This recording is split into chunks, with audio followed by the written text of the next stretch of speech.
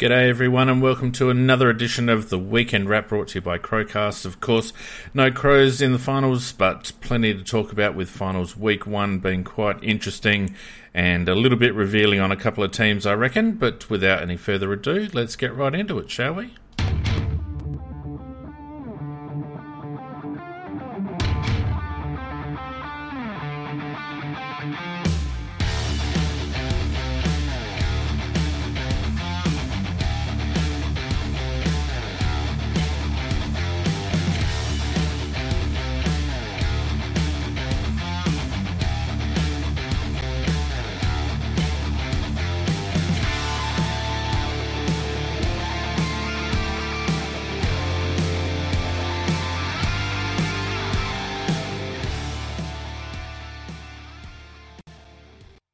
Good evening, CrowCast fans, and welcome to the Week 1 Finals edition of the CrowCast Weekend Wrap. No finals for the Crows, but still plenty to talk about. Macca and Nicky, how you guys going? Yep, doing well. Nick? Doing well as well. Actually, I made some Lego whilst I watched footy. I haven't done that for a while. Yeah, well, I mean, it was an interesting first weekend of the finals. Interesting to see two games in Tasmania and vastly different conditions for both of those teams and for both of those games, I should say.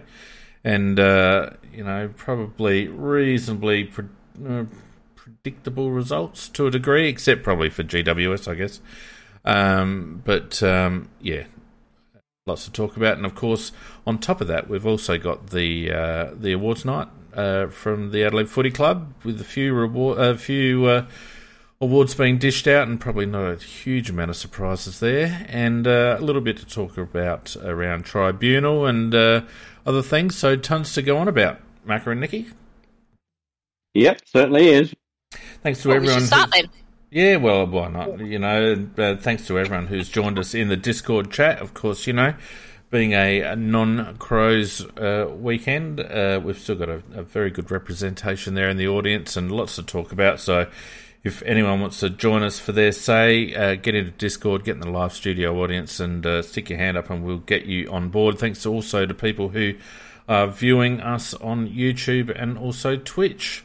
Right, Macca, you don't get your 15 minutes of fame because it's not a normal week, so... What? He gets an hour and something. Robbed again. Does he even get that? All right, let's have a look. Let's have a look at the first game, which was the Port Cats game. Port 12-14-86, Geelong 5-13-43, a margin there of 43 points. And we'll probably dive in a little bit deeper to these games this week, considering there's only 4 of them. What were your initial thoughts, Mac? Well, it was an absolute drubbing, wasn't it? Port, they doubled Geelong's score, and Geelong did not take the pressure. Port were actually very, very good with their pressure. They just pressured Geelong out of the game. Geelong tried to get that little fancy kick game going around, but the minute they made an error, they suffered badly. And I've been saying all along, I can't see Port as a premiership chance. But if they can produce that against the Melbourne or a Dogs team, well, they are a chance. And they recruit extremely well. And their 2 recruits that they got in Alia and Fantasia, both were stars in the game. And in the first quarter, it looked like Geelong were trying to kick it to Alia as they set half forward. Everything just went to him, and I thought they were very unimaginative the way they approached that. Well, given that that's normally the style that Geelong play, you reckon that Chris Scott would have had the blueprint for how to avoid doing that? But you're dead set right, Mac. They just played straight into Port's hands in the first quarter, and Alia's value to Port's game plan is no secret. So no, just another example of, the master coach, Chris Scott, eh? Well, yeah, I'll mention him in a minute, but a great recruiting by Port Adelaide to get those 2 players. And Fantasia, he got his 4 goals, but he got a bit of a knock on the knee, and I don't know whether he's going to be available in a couple of weeks' time, and I hope for Port's sake that he is, because I think they deserve it. They played extremely well. I thought Boat was outstanding. He was my BOG, and just a whisker in front of Wines. But yeah, Geelong, I think, are imitators now. They're in the has-been brigade, and there's no flag in that club. And to me, Chris Scott, he's been there forever. I don't like his game plan, and I don't think he'll ever win them a flag. And one day they'll wake up and they'll get somebody else. Was it 15 finals for 3 wins, Nick? Did I hear for Chris Scott? Yeah, something like that. Well, he wouldn't survive any other club, so I don't know why he has. Well, the thing is, he was gifted a premiership in that first year. Everyone accepts that. They were still playing the Bomber Thompson game plan, and they were basically coaching themselves. And he pretty much said that himself, Chris Scott. And they have tried to avoid turning their list over. They've done a bit of a Hawthorn in that regard and tried to plug gaps, etc., with various players. And to some degree, they've had success. I don't actually think it's the stock that they've got. I actually think it's the game plan that they play. I think he's been playing the same game plan now for the last 5 or 6 years, and the game's moved past it. Coaches are well awake to it, and any team that's got enough cattle to be able to counter it do so easily. And and especially we saw it at the start of this year, that he was one of the teams that just didn't cope with those new rule changes. And whilst they got better as the season went on, there's still gaps to the way they play. And they've got the massive advantage of their home ground. And they can use that because it works for their home ground, but it doesn't work elsewhere. And it doesn't work once you step up into finals. And you do have to change your game plan. You can't just stick to the same way that you have. You need to be able to adapt a little bit because there's a lot more scrutiny that's going on to how you play, how you structure up, how to stop that, and conversely, how then the other team wants to play. And I only saw the last half, but what I saw was a side that just didn't belong in the finals. No, on that performance they didn't, Nicky. I mean, they can probably play a little bit better than that, but Port didn't allow them to play better than that. That's the whole point. Yeah. They crumbled under the pressure. And so it's a game plan with no alternative. There is no alternative. So once the game plan fails, they fail. I'll pick out a few interesting stats. Port had more of the ball, 379 to 315 disposals, 60 inside 50s to 45. The interesting one for mine, apart from the ridiculous free kick count, now I'm not a Port supporter as everyone would know, but that free kick count, even though it evened up a little bit towards the end, oh my God, did those umpires try to get Geelong over the line or into the game. The interesting one for mine was the clearances. Port only winning 3 centre clearances, and it was 26 to 22 clearances. Now, I don't know if either of you watched the game on KO or Fox. They had a very interesting stat about secondary possessions out of clearance. And whilst Geelong won a lot of clearance stats, the second possession Port dominated, and it was a very interesting statistic, and very much around, it looked to me as if Port were corralling Geelong's midfield and trying to stifle their outlet. Yeah, they were circling around it, and you particularly also see that when they were doing stoppages around the ground, or when there was like a contest. Like Geelong would try and get there first, and they'd try and do that little flick handball. But the way that Port had set up around them just nullified any outlet they tried, and then they brought that pressure to bear, turned it over, and bang, down they went. Yeah, although they did win the centre clearances, they weren't. Well, first of all, Dangerfield won some of them, and the only chest he ever hits is the other teams. I mean, for a guy of his status and his standard and ability to get the ball, I'm amazed at the fact that over all these years he's never improved his kicking. So it's one of the reasons, but also the very fact that they just kept directing the ball exactly where Alir was in that first quarter.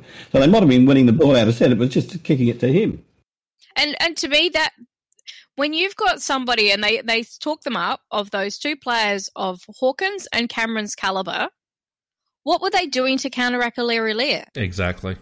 I think even their selection was a bit flawed. They could have had a third tall specifically to counter Alir, to make him accountable, or to have a specific task to go with him one-on-one. They obviously missed Stewart on their defensive side, but I think they could have done more to make Alir accountable, and they just at no stage tried to. And Alir was parking himself on what's that weird kicking style?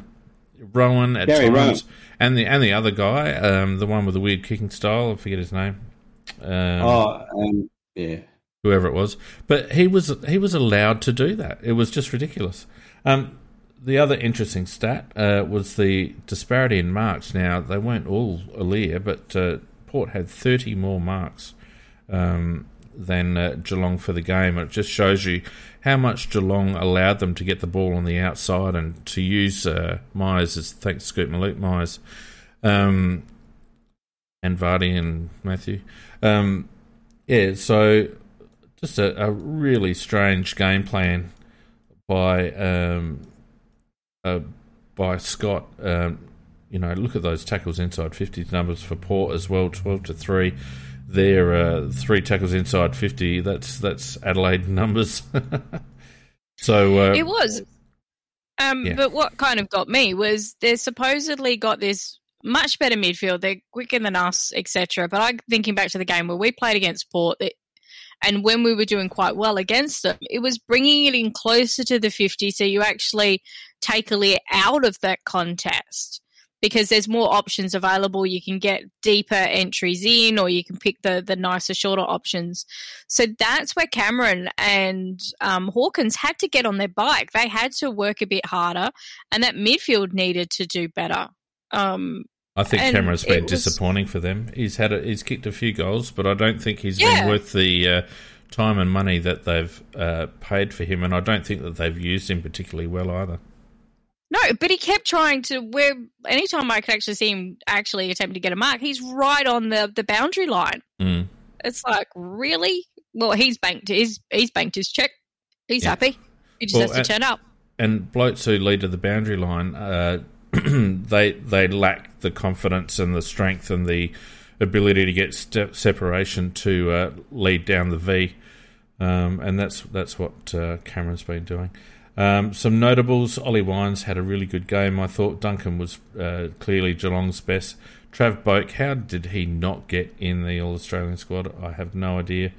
Amon's been really good for them on the outside. Dersma chipped in really well. Burn Jones, a lot of people don't like him. I think he's a dead set gun for them off halfback. Burton played really well. They didn't have a lot of passengers, really. The interesting thing will be what happens with Fantasia, as you said. Mac, it looks like he's got a knee that he's been managing, obviously, all season. Georgiadis reportedly will be okay for their preliminary final match. So it'll be interesting to see whether they go taller with Georgiadis or whether Fantasia's got enough time to get that knee right again.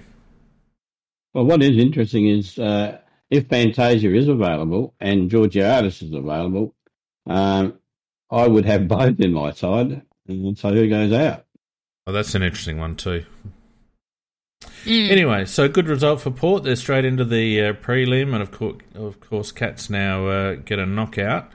The second game was the over the bridge clash, or whatever the hell they call it, in Tasmania. The Battle of the Bridges. Battle of the Bridge, yeah. That'll do. And my goodness me, I wonder if any one of those Sydney players who had a shot for goal in that last quarter have been able to look their teammates in the eye, particularly one, I forget who it was, might have been Papley, straight out in front about 25 metres, and my goodness me. Yeah. The Giants in the end, 11-8-74, getting up by a point. against the fast-finishing but inaccurate Sydney 10-13-73. Yeah, it was a genuine contest all game, and to me, this was the game of the finals, the best game from a spectator's point of view to watch. I really did enjoy watching this game, and GWS they went. The first quarter was pretty even. Then the second quarter, GWS got on top and got a 4-goal break, and they still held a 19-point break at three-quarter time, and Sydney, they're renowned as being fast finishers, and so the game wasn't all over that stage. I thought GWS went a little bit negative in that quarter, which also helped Sydney to become a lot more attacking. And they got within 7 points, and there was probably still maybe half the quarter to go, and they scored 6 more times, but they were all points. Oh, and some of them were very gettable. Well, 2 of them were set shot from maybe 20, 30 metres out, straight in front, and they've hit the post. Yeah. And then Buddy Franklin had the final one of those 6 points, and, you would have backed Buddy to kick it nearly 9 times out of 10, but he didn't. And GWS squeaked in by a point. And I suppose that was that as far as the game went. But, there was another highlight in the game. But firstly, Toby Green played very, very well. But there's more about Green to come. Well, let's talk about that afterwards. Yeah, Taranto and Kelly played very, very well. He, for Sydney, very good game, I thought. 4 goals and possessions around the ground. And Parker played pretty well in the middle. Buddy got his 3 goals, but still losing 5 short for the 1,000. And GWS, if they have Green playing for them, which I don't think they will, they're good enough to make a game of it in the next round, but that's all I've got to say about that one. Nick? I only saw the last minute. Well, that was the best minute. I know, it probably was. But even like watching that little bit, because I'd seen scores a couple of times earlier in the day, and, and Sydney was on top, and I thought, they'll get it. Because I was actually quite excited to watch this game, but unfortunately I had another commitment and I couldn't. And I thought, Sydney going to run away with it easy. So when I got home and turned on the TV and I looked at that score, like, what? But the way that the pressure that GWS was just putting it on, they were just smarter, even when they were trying to get, some of those balls back in for another opportunity for Sydney. I just think just watching what GWS were able to do and absorb that pressure, they just seemed, it wasn't a surprise to me after just seeing that little minute that they'd come back into the game. Yeah, I don't think the Giants will have much left in the tank after that game. They looked a bit gassed. To me, it was a very good effort, considering they've struggled to actually get in the 8 in the first place. And Sydney have been pretty strong all year. Sydney, to me, just let the game get away from them, to be honest with you. They always seemed there and thereabouts, but just couldn't actually do anything about it on the scoreboard. Let's look at some head-to-heads. Pretty even disposals-wise. Disposal efficiency is still both pretty good. Inside 50s, though, 65 Sydney to 46 GWS with similar disposal numbers. That tells you something, doesn't it? It's an amazing stat, that one. I was going to raise that because well, I suppose it's also represented by the number of points that Sydney kicked as well. Yep. Sydney would be hoping that Logan McDonald comes on because they need another outlet. But he was good in the first half, I thought, but he's clearly ageing. And what's he got? 1 more year left on his contract? That's the 9th year, yeah. Yeah. Interesting to see how that plays out. GWS killed him in the clearances, although Sydney were dominant around centre, but around stoppage, GWS were dominant there, winning that stat by 14. More contested possessions, pretty even uncontested possessions. GWS burnt it a little bit more. Everything else reasonably. See, it's interesting, Sydney took 15 marks inside 50. I'd love to see the points from set shot stat because I reckon it's there. Oh, obviously, it was their inaccuracy in the end, but they were fairly inaccurate all game. And it looks like it was their game to lose rather than the other way around.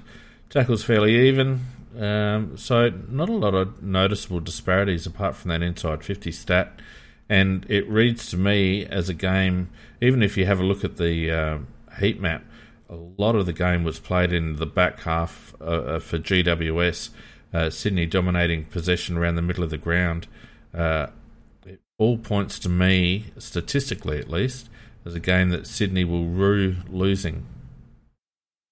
Yeah, look, the second quarter was a quarter where they let the game slip away from them, and then really from there on in, it was theirs to try and haul back in again. And they certainly had the opportunities, the inside 50 support that at the end, those easy shots they missed. It should have been their win. It isn't, and now they were in the top. In fact, they were in the top 4 for most of the season. It was only just near the end they slipped out of it. So yeah, they'd be ruining it. They'd be ruining it because they've been a good side all year, and I think they'll probably be an even better side again next year. So yeah, they'd just be thinking we blew it, and GWS would be very happy to go on one step further. Yep, well, you got to be in it to win it, and GWS are still in it. Looking at some notable players, Luke Parker had a really good game, 34 touches. Really maybe worth the contract that he's reportedly seeking, 16 contested possessions there, and then a raft of GWS midfield. Have a look at that, Perryman, Kelly, Taranto and Hopper. So Parker playing a bit of a lone hand for Sydney in that regard. And then got Rampion, Lloyd in defence and Heaney up forward and sort of floating around for Sydney. Whitfield also. So, some good performances, a fairly even game, and as I said, probably one that Sydney would rue. Now, we may as well talk about the Toby Green incident while we're here. To my mind, it's been referred to the tribunal, which means that Michael Christian has deemed that it wasn't incidental, or that he did deem that it was aggressive, or whatever the other words that are associated with that. So that means that it goes from an automatic fine situation to a likely suspension. Well, because he rated it as intentional, then it goes straight to the tribunal. Yep.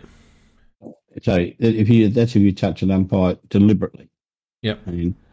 No, that's not the only criteria, because Lachie Neale touched an umpire deliberately earlier in the season and got a fine because it wasn't deemed aggressive. That's the word. Yeah. Well, certainly Lachie Neale's wasn't, and this one certainly was. I just couldn't believe my eyes when I was watching it, and I was Green walking, and he walked straight into the umpire, and the umpires sort of spun around sideways, and I'm thinking, I know you. I think he's like mentally deficient when he's playing in terms of logic, not football logic, but ordinary logic. As he just crosses the white line and gets classic white line fever. Yeah, classic white line fever. Yeah, and everything's not logically brain after that. He just hits and does all silly types of things. But walking to an umpire is just something that, and aggressively, I thought it was in an aggressive fashion, because he was actually mouthing a lot at him, at the umpire as he was speaking. And then, when he moved towards the umpire as well. Yeah. He actually moved into the umpire as well. It wasn't incidental shoulder clash. It was pretty much a shirt front. It was very much what you would see from somebody, a bully type person who was aiming to physically intimidate. And that's exactly how I saw it. Yeah, well said. I agree. That sums it up very nicely. And I noticed that Vardy Magic in the chat, he said that the umpire looked emotionally hurt. And I must say, the umpire just had a very strange look at his face just to say, did that really happen? Yeah, I think I would have been shocked as well if I was an umpire. It's not something that you expect in AFL football. And to be perfectly honest with you, I think Green should get 2 weeks for that. I think he should miss the rest of the final series. Well, that's my assessment too, Fiend. I've tweeted that very same penalty. That's what I would do. It wasn't like a punch or wasn't anything like that. But there is. He might get away with 2. 2's the minimum, I think. But they might then say, but we can't allow people to even think about doing that. Therefore, we have to make a real big example of this. And they might make it 4 or 6 or something really tremendous, just so that people just don't even think you'd even try to do that again. So, I think to me it's probably worth 2, but I would be not one bit surprised if you got somewhere between 4 and 6. Well, I wouldn't be disappointed either. It doesn't matter what you think about umpires and the way they officiate the game. They are completely defenceless on the field. They're physically smaller than every person out there. The unwritten rule there is, well, it's a written rule really, but even before it shouldn't even need to be written. That it's one step short, in my opinion, of the famous Phil Carman incident. It's one step short of that. Yeah, the only thing that he didn't do is headbutt him. Yeah, well, one person in the chat said that surprised that the umpire didn't stood his ground and didn't slightly move out the way. Well, that's not for the umpire to do. The umpire doesn't expect to be the umpire actually should not have to move in that instance. It's actually about the players. Even if they disagree with what's going on, you still have to show respect. Yep. And there is a severe lack of respect coming from Toby in that instance. And as much as people will hate it, he didn't hit him, yada, yada, yada. There was that sense of intimidation. He knew exactly what he was doing. Unfortunately, Toby doesn't have the common sense gene when he's on the football field, and we've seen that a number of times. And he does need to, I think there needs to be a serious number of games aligned with this incident. So you would give him what, Nikki? I think the 4 to 6 is probably, there'll be an outcry if it does happen, but I think from some areas, but I think it needs to be. He needs to miss some games next year as well. It's got to send quite a clear message, and it has to, because it's what we've seen some incidents this year at lower levels of much more serious than this, and it has to start at the top. They have to lead by example on what is acceptable and what is not, and that is not acceptable. What would you give him, Fang? Well, I'd rule him out of the final series. So I guess to guarantee that, you give him at least 3. Yeah, and I think that's fair enough. And look, I think whatever they give him is probably fair enough, because first of all, you don't do what he did, and secondly, and then it's up to the AFL how they want this to be seen. So 2 to 3 is probably a fair penalty just for the incident, but if you're trying to say you don't do that, and the fact that also it was, as Nikki said, it did look like a bit of almost bullying. So he could easily get the 4 to 6 range. If it was a shoulder clash, I could come at a couple. But he moved towards Stevic in an aggressive manner, and he was one step away from giving him a Liverpool kiss. And the last time that happened on an AFL football field, Phil Carman got I saw it. banned for a year or something. I can't remember what it was. 16 or 18 weeks. I can't remember. Yeah, it's that level of seriousness. It's nothing like when Lachie Neale tapped an umpire on the shoulder to say, "Hey, I'm bleeding." No, it's not even in the same stratosphere as that. This was an intimidating act against a defenceless umpire, walking off the ground, not in play. Green has walked straight towards him and actually moved towards him with his last couple of steps, and deliberately made physical contact. shouldn't be in the game. And let's keep this in mind too. Green is GWS's captain. Good point. And this bloke, I think at times Toby Green has been harshly dealt with. I think there's a bit of a green tax on suspensions for him. I wasn't particularly in agreement with the whole studs up boot thing, because that's been a part of football for a while. Actually, going for a mark with your foot up and protecting yourself. You're allowed to protect yourself when you're going for a mark. So I didn't agree with that one. But unfortunately, Betts used to do it. Yeah, but it was okay for Eddie to do it. That's right. But unfortunately, he made a rod for his own bat too many times, and this one's unforgivable. One thing I want to say is that I think we've Australianised Razor. I like his quote. He was surprised the umpire didn't flop down playing for a free. Mm-hmm. Well done, Razor. I like your comment, mate. Well, I think the umpire's actually going to go there and stick up for Green, to be honest with you. But he shouldn't. No, and from what they were talking about on the call today, that there's a secondary amount of vision where you can actually see him physically make contact with the shoulder and that movement sideways. And all of them on the panel were just straight away going, yeah, he's going to get weeks. There's no way he can get out of that. Has to. Yeah. All right. Anyway, let's move on from that one. And the Giants will be lesser without him. All right. Sorry, Nick, go on. I was just going to say, because if we then talk about the fact that, that match-up is between them and Geelong, I think if they had Toby Green in the team, you'd say, oh, yes, that's probably likely to be a win to GWS, possibly.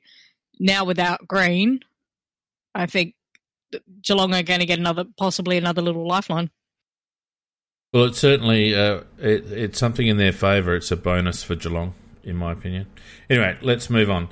And we had Melbourne, a very, very commanding win over Brisbane at Adelaide Oval, 13-15-93, 33 points in the end to Brisbane 9-6-60. My opinion was that Melbourne just basically overpowered Brisbane. Brisbane didn't really fall away, but Melbourne just physically overpowered them, in my view. Well, very good summary there, Finn, because they were far too good, and they haven't won a flag for 57 years, so this mob is pretty desperate, and they were quite physical, but they're also very talented. So, and as you said, physically overpower them as well. I thought Brisbane were brave, but they're not in the same quality in my opinion as this particular team is. They had no Hipwood up forward, and then McStay, who got smashed in the face by a teammate. That didn't help very much. Oh, wasn't that painful? Oh, that was very bad. And they really left Charlie Cameron as the only really potential scorer up there. And he did kick 5. Joe Danaher, he's very erratic and he's all over the place. But Charlie, he didn't do a lot, but he did get goals when the ball came his way, and he got 5. But overall, when you think you've got Gawn, you've got Oliver, you've got Petrarca, and when you go up forward, you've got Fritz up there to take him out, kicking goals. And what's his name? The young lad, is it Jackson? Yep.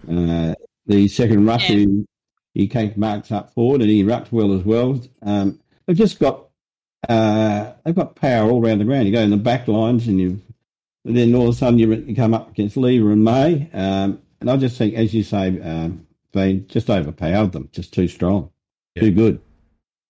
Just should mention Lucky Neil, 46 possessions. I thought really he played a ripper of a game. He's been down in the dumps and he's coming back, and that was a great game, I thought. But all to no avail. They're not a flag contender. They'll get, in my opinion, not on that performance. They'll be resolved. Yeah, they'll be out this week.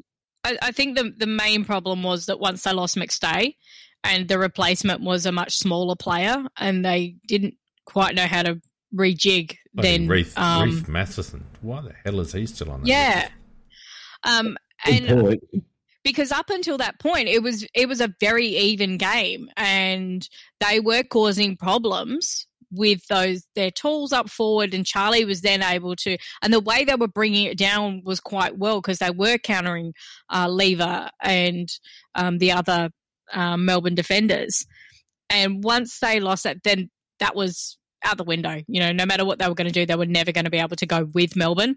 There were some very interesting frees that possibly didn't go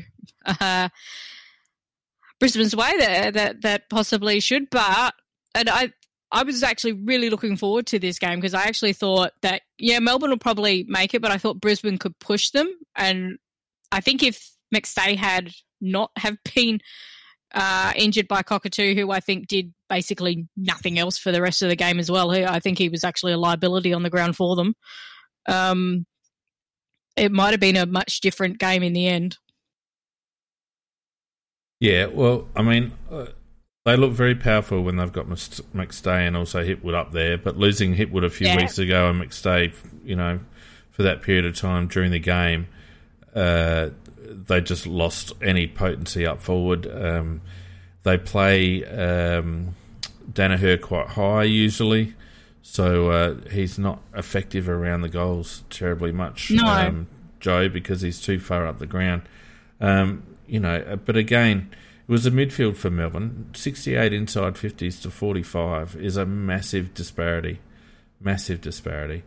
And Petrarca, absolute beast of a game. Yeah, clearances and around the ground and also in the middle were fairly even, but just their ability to win 50-50 contests. 163 contested possessions to 141. Again, you can see that looking at the heat maps there, game was very much in the back half, and I think you'll find I'll just click through the quarters. You can see in the first quarter, very much in Melbourne's defence. But as the game wore on, it just became a defensive struggle for Brisbane. So they're going to have to do a bit of tweaking, I think. You can see that aerial dominance as well. 81 marks to 68, 15 marks inside 50 to 5, 12 contested marks to 2. That's the story right there. But Melbourne's midfield are able to take marks. Their transition players are able to take marks. And Brisbane's transitions players just couldn't. Yeah. Nicky mentioned Petrarca, but Oliver was outstanding, Nicky. I thought Oliver BOG. Oh, yeah. To me, the Oliver, the standard that he's had this year, he was kind of at that. And Petrarca, I just thought he just lifted a little bit extra this game and created even more of a dimension for their midfield. I mean, he's a quality midfielder to begin with, but I just thought there was a bit more of a step up and a presence from him. Yeah, I think he's a little bit quiet in the first quarter, but he did lift in the last three quarters and had a very, very good game in the end. But no, I think, there's three players, Gawn, Oliver, and Petrarca. And I think they're the barometer. If those 3-5 for the Melbourne, you can't stop them. I really like the way Petrarca plays. He's got all the attributes you want. He's strong, he's powerful, he's passionate. He is able to bullock his way through. He kicks a goal. That goal he kicked in the last from the pocket there was a ripper. But I don't think there's a better player in the competition at the moment on his day than Clayton Oliver. He's just an absolute monster when he gets going. Yep. Would love to have him. Love to have him. Yeah, and you can see here, again, this is a situation where you've got Lachie Neale with 458 disposals, and then you've got basically Melbourne's midfield, Oliver, Petrarca, Viney, Neil Bullen, before you get to another midfielder in Jared Lyons, who was relatively quiet, even though he had 27 touches. Danny Rich down back now. Just because it's on my mind. We'll talk about it in a minute. Remind me to say something about Rich in a little after we've gone through the games. Zorko was quiet, only 20 disposals, which is a quiet game for him. Yeah. Harris Andrews was bad. Yeah. Harris Andrews becomes a different player in finals, in my opinion. He seems to go into his shell. In my opinion. I was going to say he was like a turtle. he's up and about. He loses all that proactivity that he has. Yeah. usually, and seems to just want to man up, and it's like he's too afraid to make a mistake or something. Yeah, I thought he had a very, very ordinary game. Ordinary game. Agreed. All right, and the last game, which was played this afternoon, Essendon for a while took it up to the Bulldogs, but the Bulldogs found their mojo. Yeah, 13-7-85, 49 points in the end over Essendon, who would be disappointed with that outcome, 4-12-36. Interestingly, I thought, when the game started that the Bulldogs were actually struggling to get a game going, and Essendon did have a game going. And I think the relevant factor there was the fact that the game, that the ground was dry. It hadn't started raining then. And I thought the Bulldogs were really struggling to get their game going, and were just hanging in there. And then when it started to drizzle, and then it got wetter and wetter, and the wetter it got, the better the Bulldogs got. So when it went down into a contest where you scramble for the ball and fire out the handballs, etc., they got totally on top. And as I said, it was a contest for a certain period, and then once the rain came, no contest. And in fact, in the end, Essendon got embarrassed as the game went on. The Bulldogs would be really, really happy with the situation, what happened, in the sense that they were struggling and then managing the same game, and to get, as you say, they got their mojo back, and the longer the game went, the better they were going. And it just was a nice tune-up for their next final game, in my opinion, because they had a situation where they were behind the 8 ball early. They had to struggle to try and get even, then they got even, and then they got on top, and then they actually killed them. So to me, it was just a nice tune-up for the Bulldogs. It was like that first quarter was great because it was so close. It was like only 3 points or something in it. And then you're right, Macca, that rain came in, and that then proved that they picked the wrong team for Essendon. Peter Wright was completely ineffective. They had too many tools up forward. And what I noticed as well, and because they were just continually bombing it in from quite high up, that midfield needed to run it in close. They needed to try and get the run through the midfield to get it in closer and get better options instead of just these high balls bombing in. It was like I was watching an Adelaide game.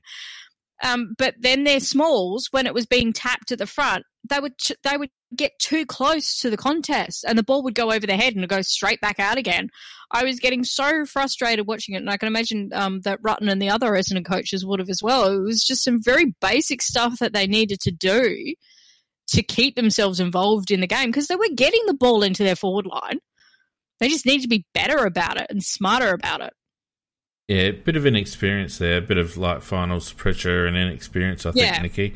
They'll be better for it. I think they'll be very disappointed only to kick 5 points in the second half. They're a better team than that, and that would be disappointing for them. But all credit to Western Bulldogs. I think your observation is a very good one, Macca, about the weather change. It did seem to the game came back to the Bulldogs a little bit. When the weather changed, and they took full advantage of it. Stats were very even during the course of the game.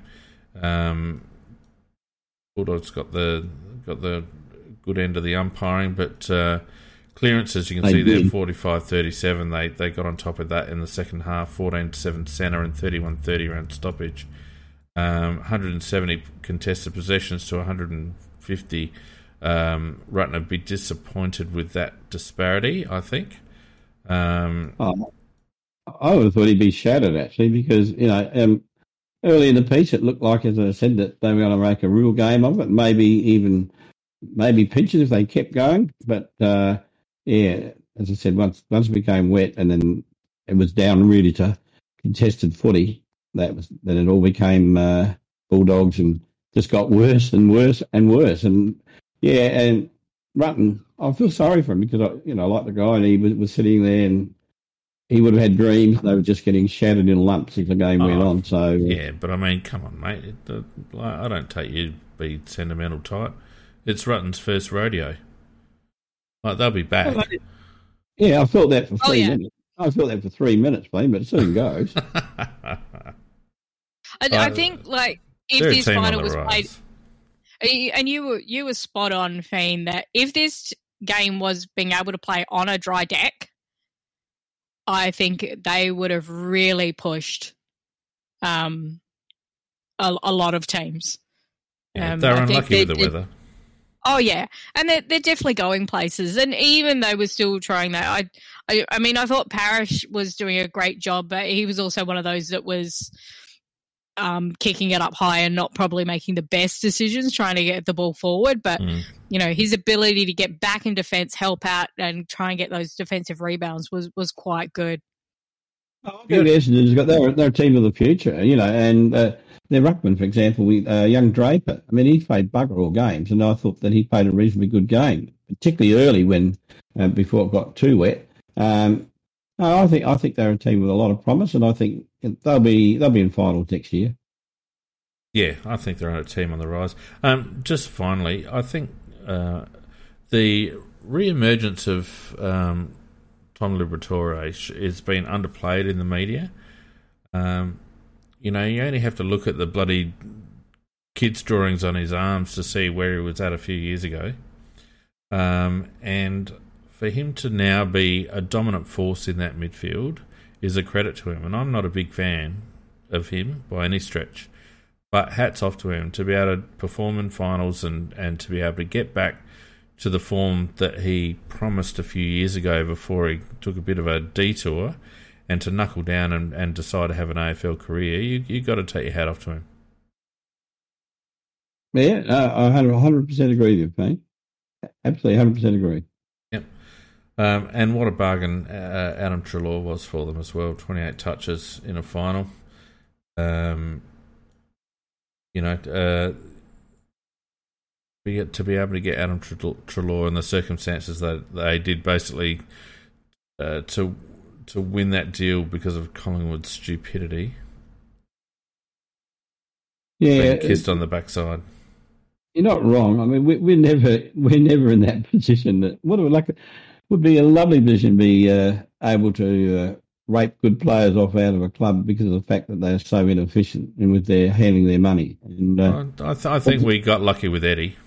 I think that was down to Carlton's mismanagement. Well, that was one we did, yeah, no doubt about that.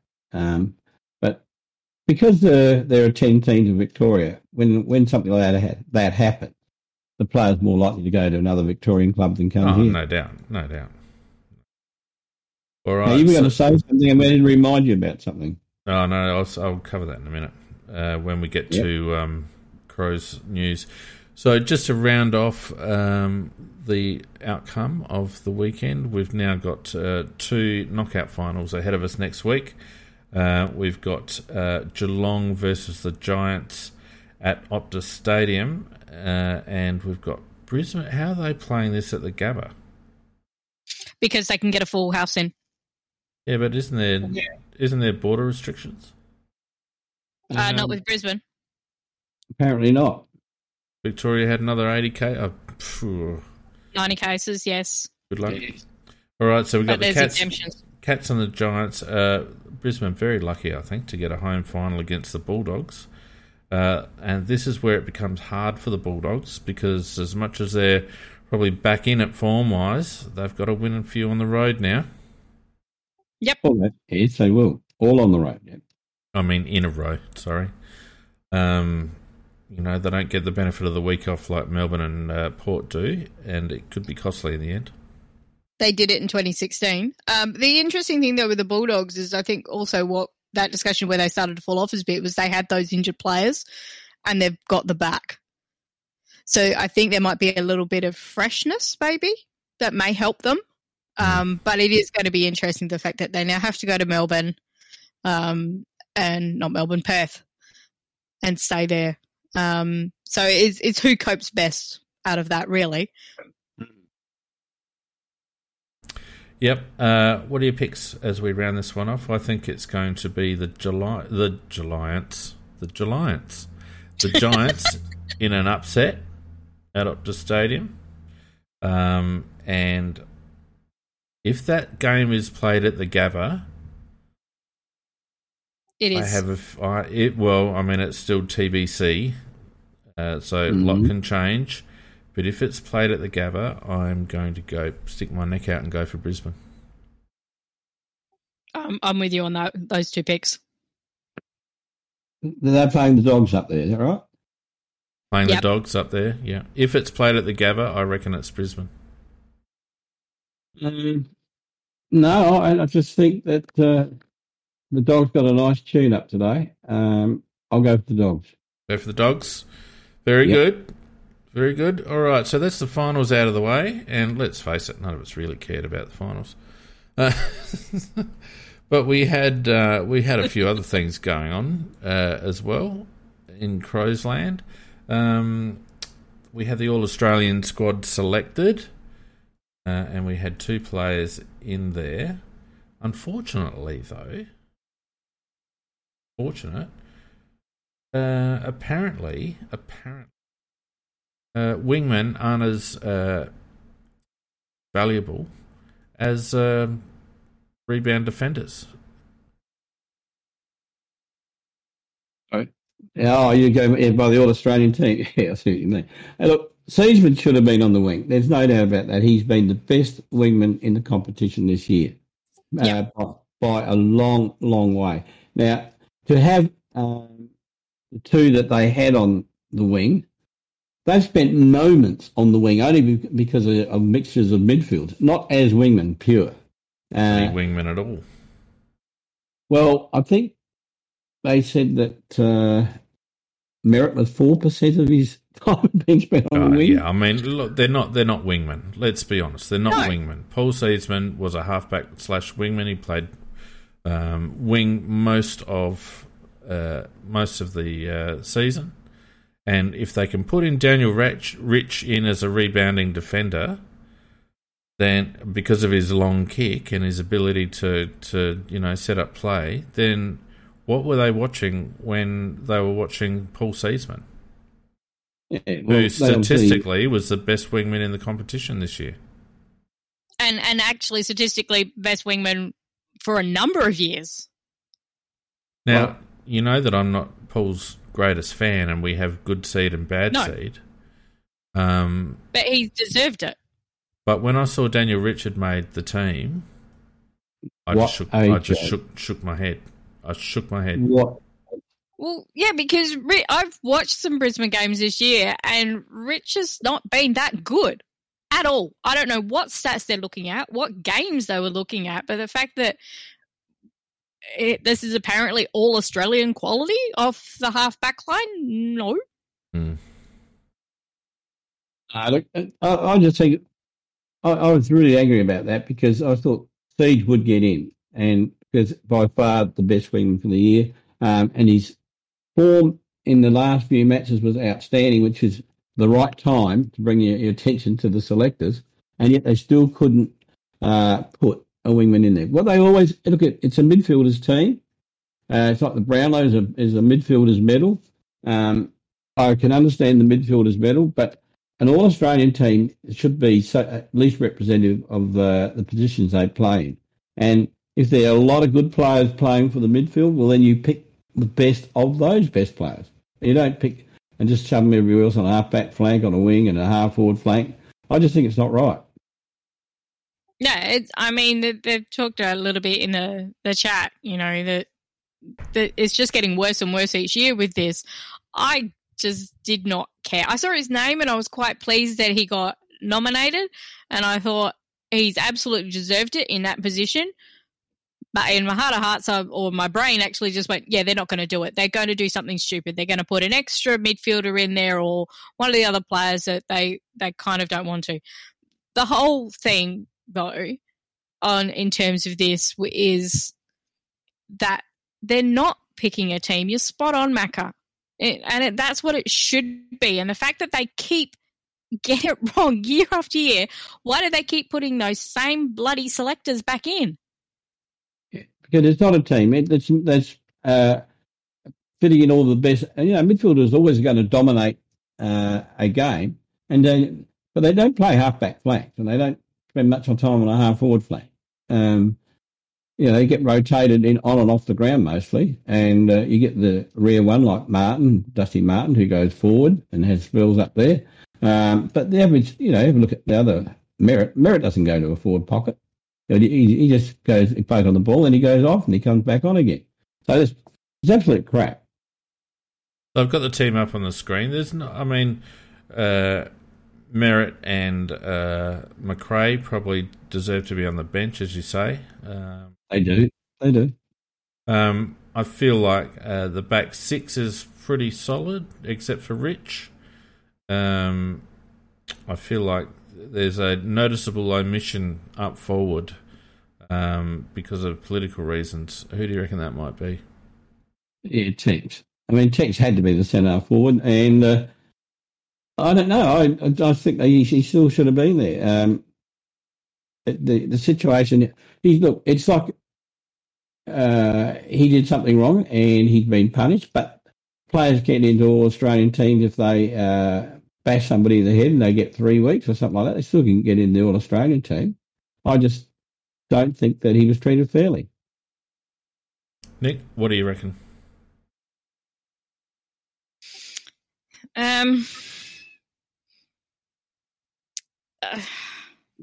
It is a hard one.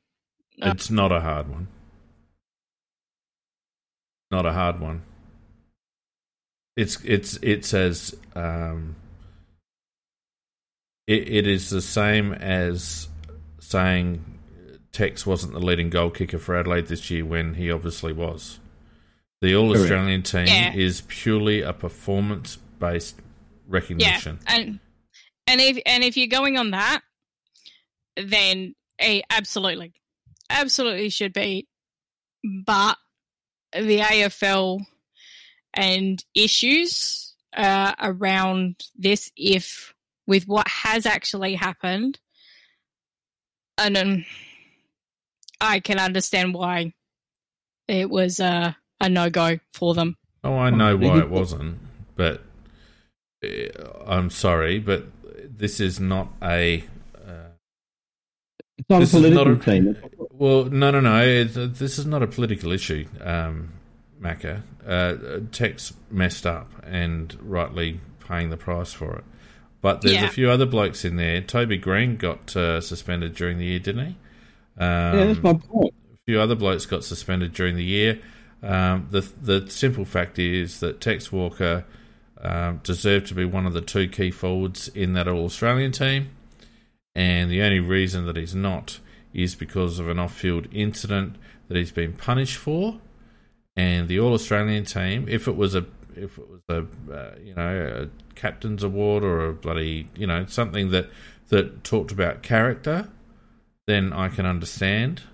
But this is a performance-based award, and I don't know. I just think he should be in there. I do too. So what we really think is that, as usual, the All-Australians selectors made a total cock-up of it. We think that Seaman should have been in there. We think, well, maybe not Nicky, but we think that Walker should have been in there. And I agree with you. Daniel Rich, All-Australian. Come on, let's be serious. Well, and I also think, even though he was named in the final team, I think Took Miller would have been, had he not been suspended for a game, I think, he would have been top 3 Brownlow, and he should have been named on the ground. That's probably my other one. Yeah, yep. Well, statistically, he's been the most outstanding midfielder in the competition. That's correct. That's correct. Anyway, they never get it right, so that's okay. Let's talk quickly about the club champs. And we had the club champs on, when was it? Friday night? Saturday night? Something like that. Saturday night. And we had Rory Laird coming up as club champion. Oh, no, that was the other thing. Oh, we'll talk about this, and then we'll talk about something else just quickly before we wrap up. And don't forget, if anyone wants to have a quick say, we've probably got about 5 or 10 minutes left, so stick your hand up and get on board. Lairdy, any arguments about Lairdy being named club champion? No. No, none whatsoever. The only one, he only had really one major challenger to him, and that was Keys. And I think that led with a whisker. If you didn't look at their voting, if you didn't look at anything else, you just went off the top of your head, you'd say, oh, to be Laird or Keys, and Laird just. And I think the voting was exactly that. So I think, it passes the pub test, right? Yeah, there's a couple of surprising ones. I was surprised that Brodie Smith polled as high as he did, and I was also surprised that Jake Kelly and Riley O'Brien got in the top 10. Yeah, you've got to remember that you've got to get in there, you've got to accumulate points consistently, and I think that's one of the reasons why Jake Kelly's there. He's had a very, very consistent year. I don't think he's everybody's favourite player. He's not necessarily mine, but he's fairly reliable, but he's slow to move the ball on. But he's actually played reasonably well all year, so it's an accumulation of point situation for him. As far as who was the other surprise thing? Well, Jake Kelly, Riley O'Brien, even Rory Sloane getting in the top 10, really. Yeah, we got to have somebody else.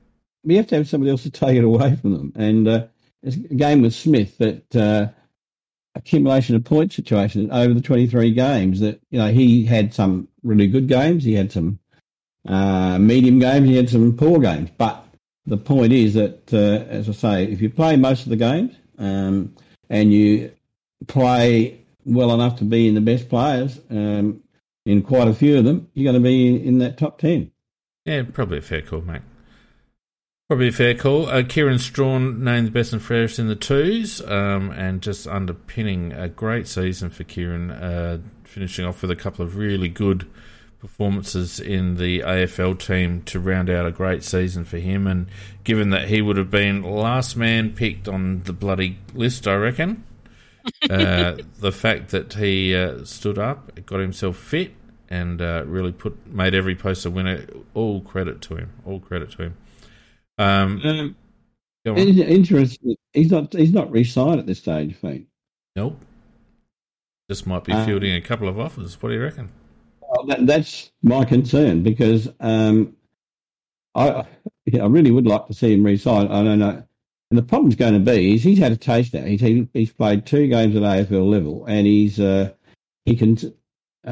doesn't just have to think it. He's being told. He's performed very creditably, and then which would alert. There's many a club out there looking for a ruckman. Clubs are always looking for a ruckman, and certainly if I was at another club and I saw Strawn unsigned, I'd be offering him more than Adelaide's likely to get him. So I'm hoping that Adelaide get off their bums and sign him very quickly and keep him because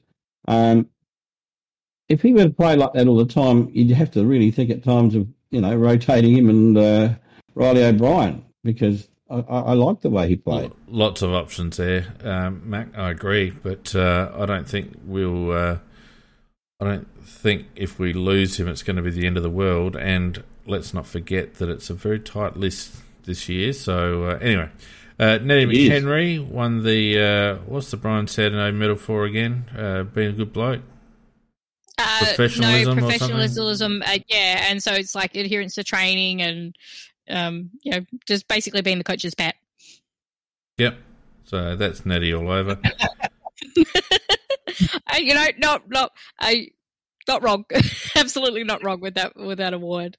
I know you're quite right in everything you just said there, Nikki. But look, I was quite pleased to see him get the medal because, as I said, I poured shit all over him last year, and I think rightly so. This year, just as the season's emerged, and the longer the season went, I thought the better McHenry got, and I can actually see a footballer in him now, whereas I couldn't see one before. And so, look, something like that will even encourage him further. And I expect him to have a very good year next year. Yeah, well, you put the kiss of death on him now, haven't you? Tommy Lynch leaves the club with the Best Team Man award again. Highly respected, highly valued around the club, most clearly. Tech's obviously leading goal kicker, and his best season, particularly the first half of the season, it was great to see him up and about. It's such a shame the way it's finished off this year, but let's hope with the passage of a little bit of time and some introspection from Tex that he can finish his career with a little bit of self-respect and a little bit of recognition for the career that he's had. And Harry, although he couldn't get into the AFL Best Under-22 team, what the actual hell? Yeah. Jeez. That's because what the fans actual vote for hell? Won the Best Emerging Talent Award, and rightly so. He's been an absolute standout this year for us, particularly as the season's gone on. And he got 7 votes in the Rising Star. 7 votes in the Rising Star, even though none of the football journalists had him anywhere. Yep.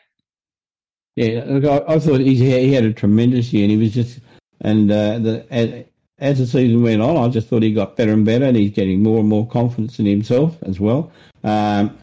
He is definitely going to be a gun down the track. He's played. Well, he hasn't missed a game since he first came into the team last year, and he hasn't played too many bad games in that time either. No, I really like him. He's one of the real success stories of the club, and there's been a lot around him that haven't been. Yep. And shout out to Jay Boyle, who won the Dean Bailey Award for the Best Development Player as well. Really good. I like Jay. Yeah, 16 games, averaged nearly 13 disposals, 3 clearances, and had kicked 6 goals. So good work from Jay. Oh, right. Also in the top 10. So you talked about. So Harry also made the top 10, and so did Jordan Butts. Did he? Yes, well, Jordan Butts. Harry made the top 10? Yeah, I think he did. No, he didn't. No, he didn't. Or was he just outside? No, you're absolutely wrong, Nikki. 100% wrong. He wasn't in the top 11, really, Nicky, because they were too tight at 10. So, but it was pleasing to see Jordan Butts there because he was in 9th position. He was, if I'm correct in saying this, he was a rookie originally. Yep. Geordie Butts. Yep, and yes. It's amazing the Crows' record with rookies. I mean, Lairdy, who was our best and fairest, he was a rookie. Yep. For pleasure. Benny Rutten. Yeah. Yep, Benny Rutten. Yeah, I mean, if you went through Rory Laird over the last perhaps 20 years, you pick out some great players that have played for this football club that have started off as rookies. Well, how many clubs do you reckon would have? I'd like to see the stats on how many rookies have actually gone on to win a club best and fairest, let alone 2. It's an interesting thing. I'm not sure. It'd be interesting to see if any others have, but it may well have happened, but we just don't know. Sure, 1 or 2 might have happened, but yeah, very good. But to get 2, very good. Yeah, absolutely. Well, so I think that's... Have we got anything else to talk about? Oh, a couple of things to talk about. A couple of whispers, which Pete and I will probably have a bit more information on by the time we roll around to Tuesday Night Live on Tuesday. But a lot of talk that Darren Burgess is signed, sealed and delivered as our replacement for Matt Haas. And the other one is that Neil Baum is a done deal to come in some capacity around football operations next year as well from Richmond.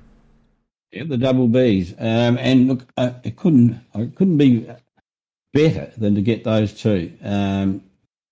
Burgess, as we know, is a quality individual in terms of looking after teams and their fitness, even to the point where he was good enough to be in the English footy competition over there. And so that can only be a plus for us. And Neil Baum, and I did see a throwaway comment back in the chat that if Neil Baum had been here in the days of the camp, he would have just gone out there and tossed away a few lines, and it would have been all done and all over. And look, he would have just said, "Can't you, fellas? Be serious." Yeah, and it's because the guy's been so successful and he's got the respect of the football industry. And I think that coming to our club, he will add respect for the club.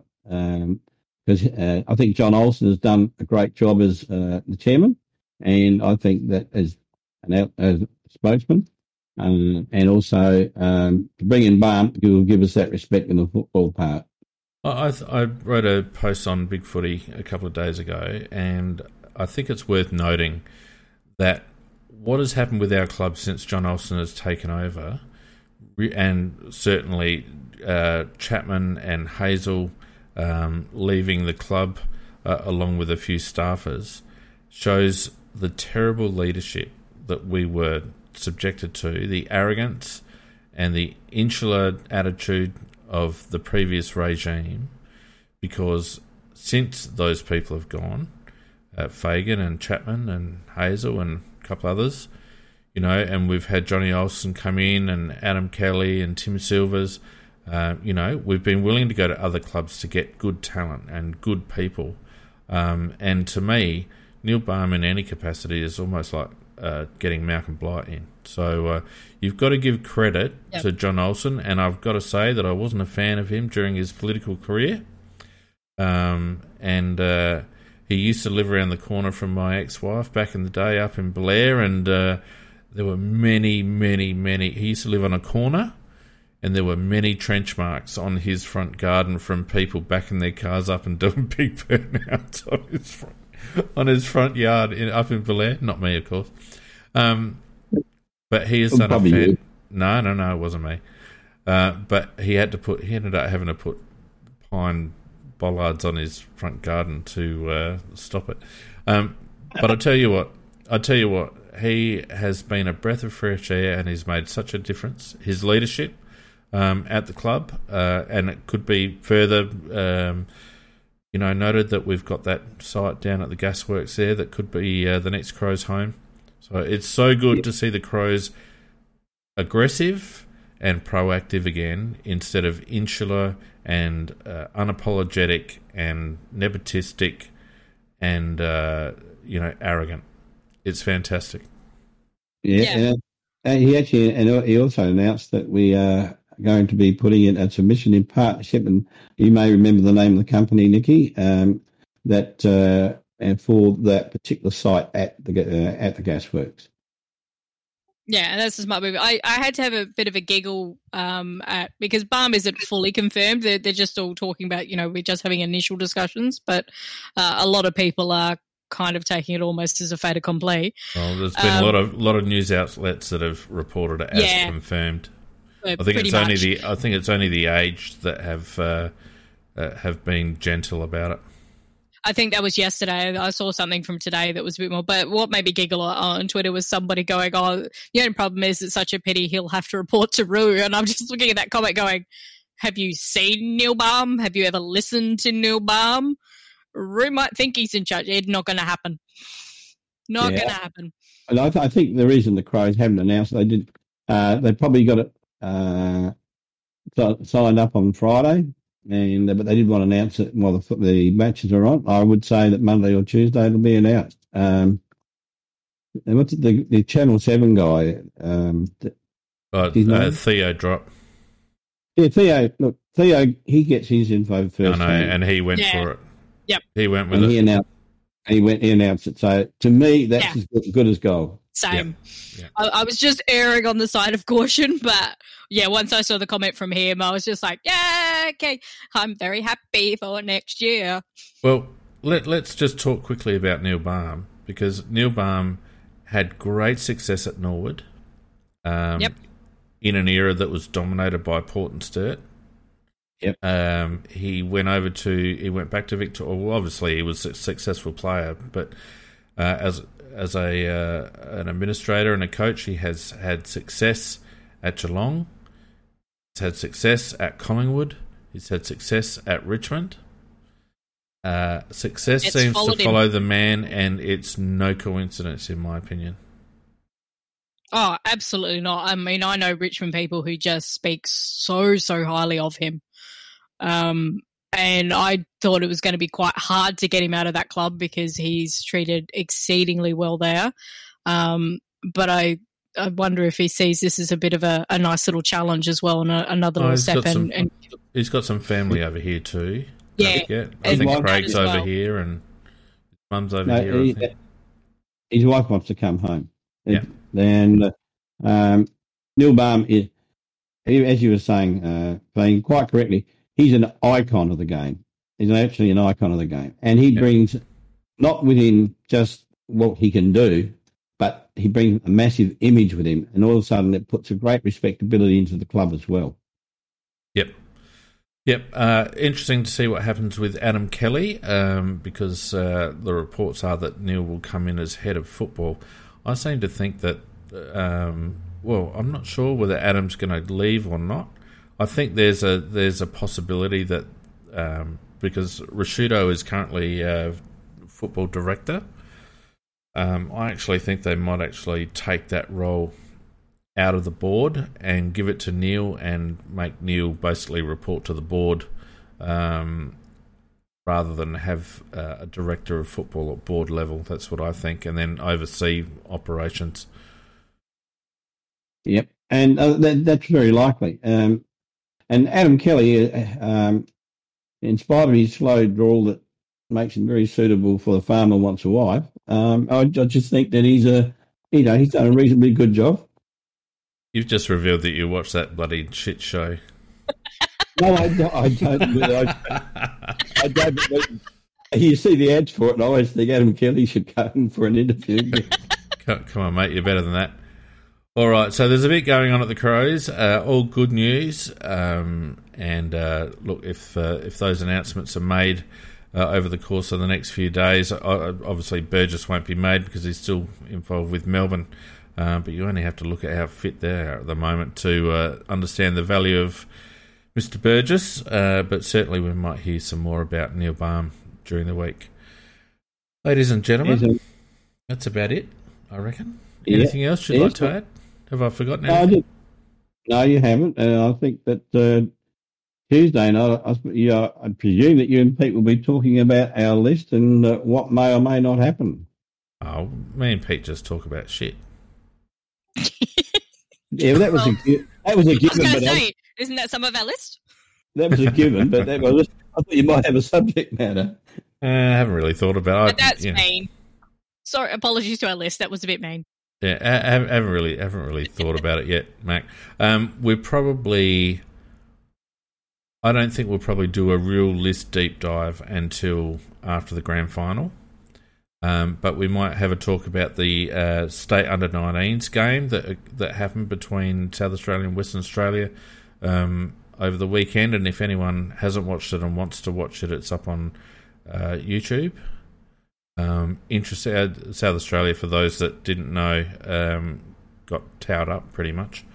So it wasn't a great showcase of South Australian talent, but by gee, there's some good bloody WA talent coming through this year. There is. There always is. Yeah, they're big and strong too. They're far bigger and stronger than 90% of our team, that's for sure. But Pete and I will talk a bit about that.